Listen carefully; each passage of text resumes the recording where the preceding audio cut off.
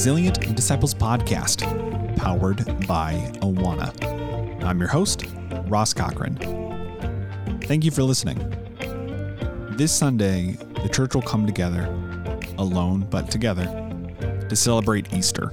And we recognize that for so many of you, this might be the first Easter that you are not in a church building in your entire life.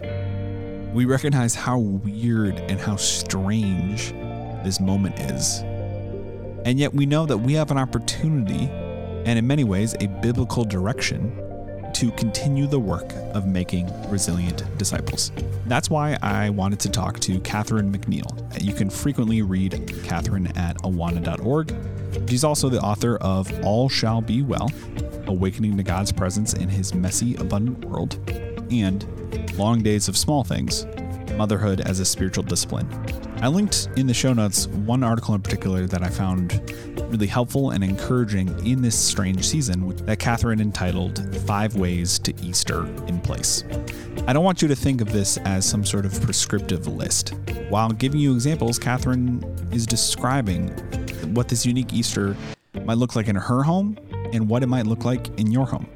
But I hope you find this conversation as encouraging as I did. Here is episode 24 of the Resilient Disciples podcast. In the interest of full disclosure, one of the hardest things about the past couple of weeks have been how all the people who are generally attempting to invest in my family life in some way, whether it's teachers, churches, even magazines and apps and television programming, are all scrambling to say, how can we still provide helpful input during this time? And I get that. I really appreciate that. But the trouble is that for my family, I'm the clearinghouse for all of that. And so I could easily spend 40 hours a day going through all of the emails and app notifications saying, here's something that might help you. Here's something for you and your kids to do. And so that's not helpful for me. It would be helpful, I think, if there was some of that, but trying to find the diamond in the rough of the content creators coming towards me has been challenging. Yeah. So as I thought about Easter and Holy Week, and I didn't want to just write a piece that says, you can still dye eggs, here's a recipe for this or that. I thought to myself, what is, from my perspective, obviously everyone's going to come at it from a different angle, but what is the felt need that I'm having and that my children are having? And at least for me, we have been going through winter. We have been some of us who observe Lent, going through Lent, and Resurrection Sunday is the culmination of all of this focus on death into an explosion of new life and celebrating the gospel news that Jesus is alive, that God's resurrection plan, that God's redemption of creation is in effect. We are moving forward. We have not been deterred. Death has not won. Winter is not the final word. Life is here now. But in our actual cultural moment, that's not actually what we're feeling. That's not actually what we're seeing. It's like we are going through a different liturgical cycle in which death is hanging on. Death is increasing. Anxiety and loss and dormancy are holding on. So how do I, as a Christian and as a Christian parent, celebrate this victory of God, of new life, when it seems to be put on pause right now? Yeah. So I tried to reflect about that and then offer some ideas that I thought I could do without going to the store, without opening a Pinterest account.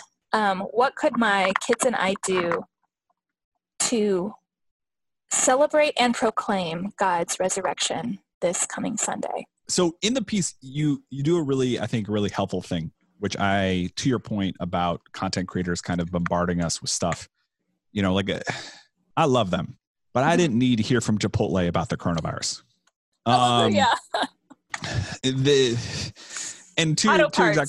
Auto parts. Yes. Yes, right. contacted me with resources. And there's a lot, I understand why people feel the need to show that they can be helpful on both a genuine side, like a good company side, and also from a strategic business standpoint. You don't want, to quote Rahm Emanuel, you don't want, you don't want to use, don't let any good crisis go to waste. Or go unused is the actual quote. Would hate to misquote him because I know he's a big listener to the podcast. So he will be now. Yeah, right. But you do a really effective level setting in the piece that I want to talk about. You say in the piece, the Christian story has never turned a blind eye to the troubles around us. What I hope people hear from a lot of the conversations we have with Awana is a few people, I think Matt may have said it first, but have talked about this as this kind of an energizing opportunity for the church. For the church to do historically what the church has always done. It was really helpful for me to see people like yourself in this piece to set the sort of level expectation of this is a moment for us. It's an opportunity for the church to lead, frankly. You also have a quote where you say, we cannot know what Easter morning will bring us, but we know that God is already there. How do we begin to articulate to kids that God is already there if we ourselves can't leave our house? Sure. Well, hopefully I'm not going to get too theological here, but I've been struck for years, for decades, at how deeply syncretistic I think American Christianity has become with the idea of American exceptionalism. And for some reason, and it's been never clear to me where this message comes from, but so many of the people that I grew up with left the faith when they found out that life was still going to be hard. And that's always been something that's grieved me greatly, because life is hard, and there is nowhere in the Bible where God says, hey, I'm like a Santa Claus, guardian angel, best buddy, hook your line to me and everything is going to be great day and night. That is not in the Bible at all. In fact, Jesus says, in this world you will have trouble, but I am with you. I have overcome the world. My peace I leave with you. He is equipping us. Our life in God equips us to go through times of pain and struggle, deep suffering, all of the suffering that is common to man on earth, plus more, because we have to stand up for justice and we have to stand up for righteousness in a world that is drunk on greed and narcissism. So we're going to suffer even more than normal people. And I think that moments like this, where suffering is not something we can pretend is for someone else, is an incredible discipleship opportunity for the church and an identity reorientation opportunity. And don't get me wrong, I am also not super enthusiastic about the people looking for the opportunities right now. I think we need to just sit and lament. But that's what I'm saying. This is an opportunity for us to say, life is full of suffering and God is here. These aren't two things that are in tension with each other. They never have been. Right. I told you I was going to get into the weeds here, but so yes, I think we have an incredible opportunity today, tomorrow, this week, Easter Sunday, and in the weeks and months and maybe years to come, to say we have clarity on something that we've lost sight of. In the midst of deep grief and suffering, God is present. God's peace is there, and we can walk forward in His power, even in the darkness. I love that. And I think what's so helpful to me about that too is that the darkness is universal, right? And unlike previous times where those who weren't believers, I don't want to say can live in a level of ignorance, but can have a level of deniability that the world can tell them that they're okay. Americans can talk about how exceptional they are, right? This is a universal thing that we're all dealing with. And I think that's why we believe that this is building resilience within the church. It's building resilience within our kids. This is going to be a before and after event for our kids' lives. It already is. And now we have, so you think about your kids right now, who when they're 40, they're going to be telling stories about right now and what you as a family were doing right now. And it increases the level of importance, but to your point, also hopefully increases the level of visibility that we have two non-believers as look at how that Christian apartment across the hall that we wave to sometimes because we want to maintain appropriate social distance. Look at how they are handling this pandemic. Right. There is something different about them. There is something that, becomes inviting to people. Yes. I love what you said about how we are supposed to move from a time of death to resurrection, and how in a typical calendar year that brings so much hope. I often kind of laugh when people are trying to like explain to their kids why Good Friday service has to be sad, right? Yeah. It's like, well, but Jesus came back. It's like, yeah, but we have to sit in it for a little bit, right? To learn here. Yeah. And now we are in stark contrast to that. But yet, to your point from the piece, Easter is still coming. God is still risen. Sunday is still coming. Yes. You strike a hopeful tone, right? You are able to talk about the hope that comes in Easter. I think a lot of people right now don't have the hope. So how do we show people that hope? A lot of it, I think, comes down to what I'm trying to talk to my kids about right now as we're going through a lot of feelings. We got a lot of feelings in this house right now, and nowhere to take them but right here. We have a list of really common emotions right now. We are feeling sad. We are feeling angry. We are feeling worried. And we do not need to pretend like we're not. And I think God invites us to step into lament. The Bible says that Jesus wept. Jesus handled his friends coming and flying in his face and saying, "Why did you do this? You're God. Why didn't you do it a different way?" And he didn't put them in their place. He wept. So I think we can really take this time to sit in the grief. The Bible invites us to sit in the house of mourning, even to visit. Better to sit in the house of death sometimes than feasting. And we love feasting. We want to go right from Christmas to Super Bowl Sunday right to Easter.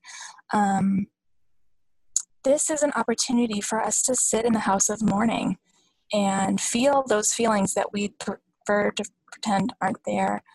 But then I think also to remember that all of the Christian witness from the past 2,000 years, from Jesus' disciples who were being persecuted and killed in some cases, all the way up to my own personal life, the testimony has been that in times of suffering, God is present and meets with his people and carries them through.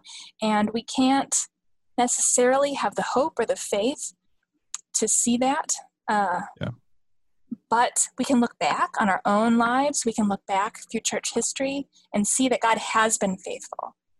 That is the entire record of Scripture and the entire record of 2,000 years since the canon was closed.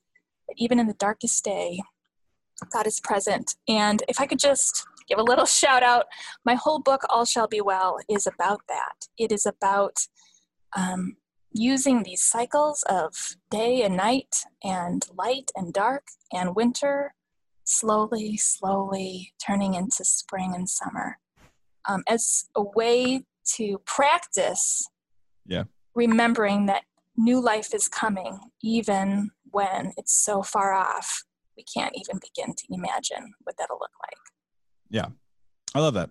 I think that it's so critical for those of us who, for lack of a better term, are making Christian content, to remember the humanity of these kind of moments. Because I think that for me, the things that have been so helpful is, and other people that want to have said this, but also figuring out ways to talk to your kids about what God has already done in their lives or already done in the lives of your family. I think the mistake that we make often is that we treat kids like they have some sort of junior level of the Holy Spirit. It's not biblical, right? And how do we connect the resilience that God is building in them right now with previous circumstances that has happened, knowing especially that for a kid, coronavirus and a kid being mean to them at school might feel similar level of weights, and to be able to use that to our advantage to show that God got them through that. God's going to give them through this. Like, I think my daughter is 4. So in some ways my wife and I are really kind of just like, it's coming online as far as discipleship conversations are concerned. Right. But to me, the the being a loving, caring adult for my kids right now is about, I heard a good friend of mine recently said, like, it's our job right now to be soft for our kids, knowing that they're going to give us a lot of their emotions right now and they're going to be harsher with us. Like, it's our job to be soft. So let's talk about the title of the article is 5 Ways to Easter in Place. And you list out the 5 ways. I do want people to go read your article. So I don't want to, hashtag spoiler alert, I guess, but I do want to kind of talk about each of them individually. Because I think what I liked about your article is that it's a conversation starter and it allows people to figure out what this means for them in their local context. However, you do give people tangible examples. So let's talk about process. So, I actually mean process. Ha! Yeah. Like procession. I'm going to leave that in because that's a beautiful moment. Yes. So process, which obviously that's what it says. Process. Why would anyone think that? So what do you mean by process? Actually for Palm Sunday, I just could not sit in my house on Palm Sunday. I had to find some palm branch. It was not a palm branch. It was something.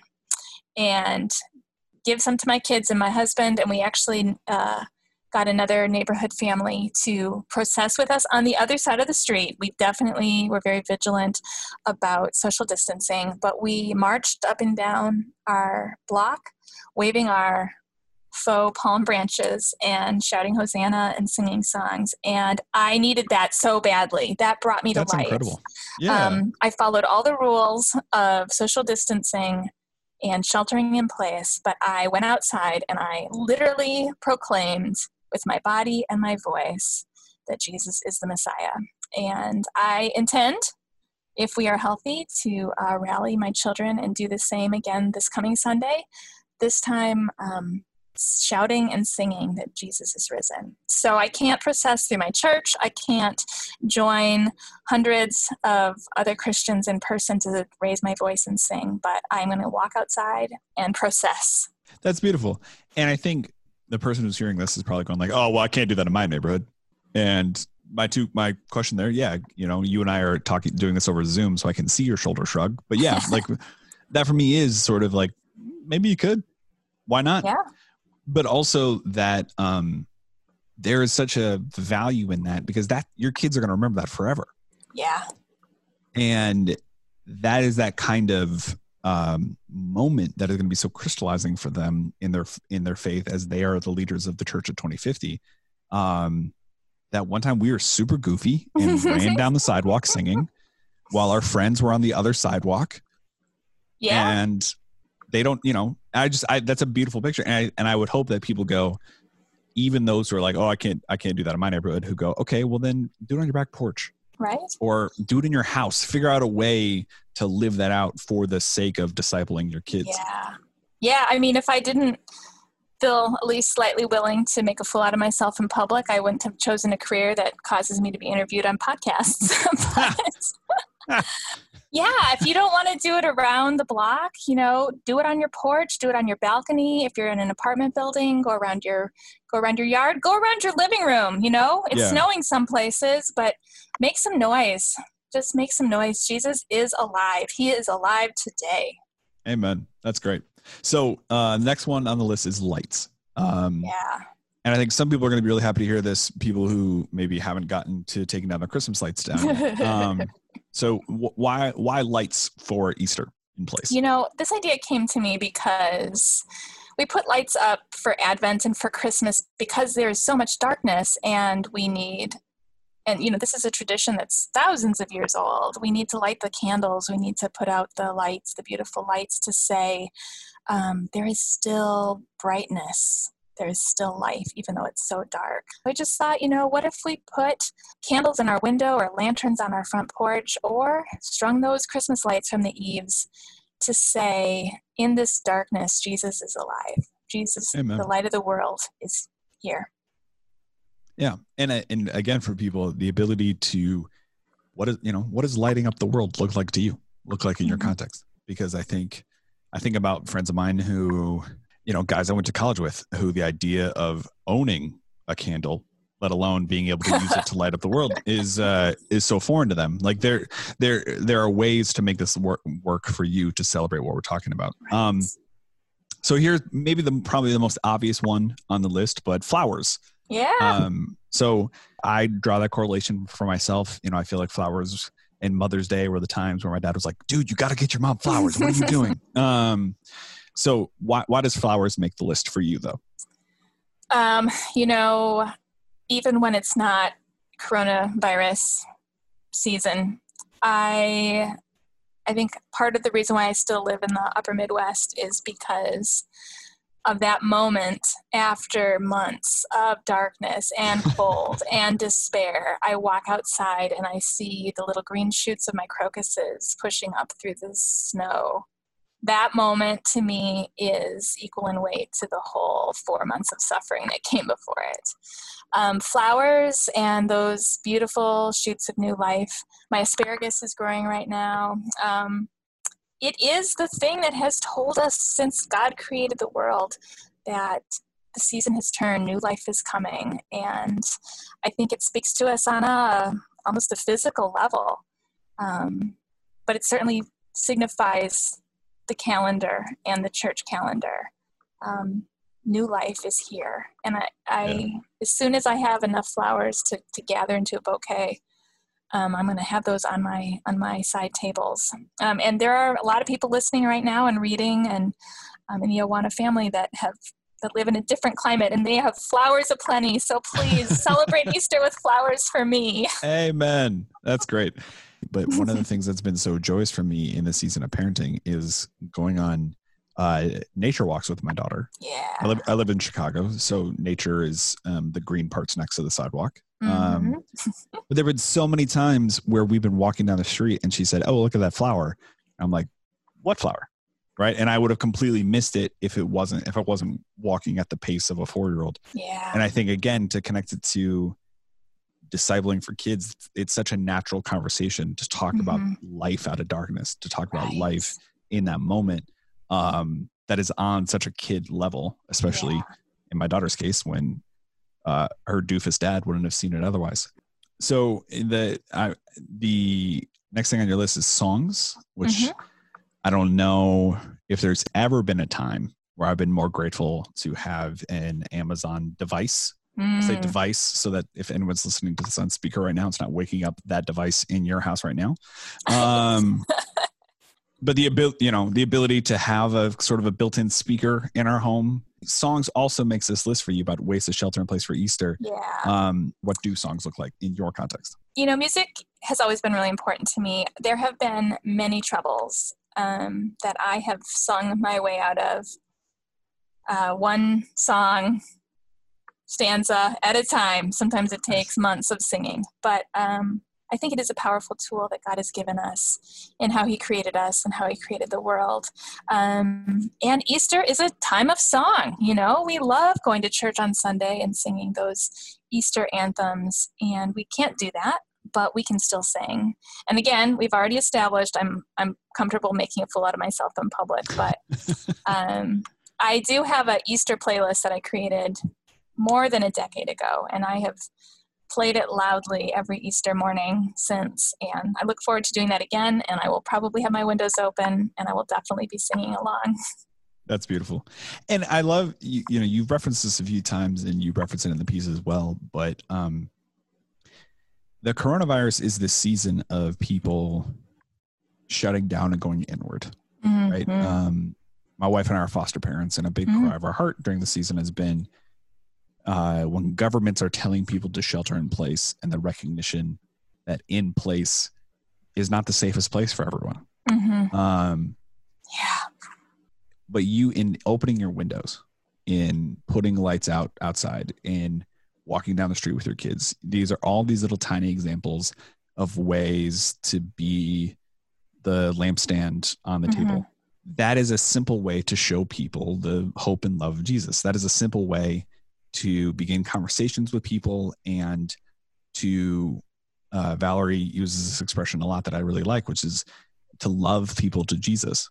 Can start with just simple things of opening your windows so that everyone can hear in my house how bad I am at singing, but also the music that's coming out of my home. Right. Yeah, it's good news, right? It's good news that we have, not bad news. I think we get that confused. I really do. I think we're telling people bad news a lot of the time.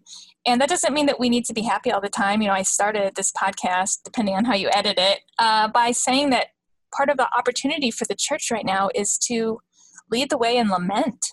Yeah. To say, this is a time of grieving, and that's what we're going to do. And God is right there in the middle of the grieving.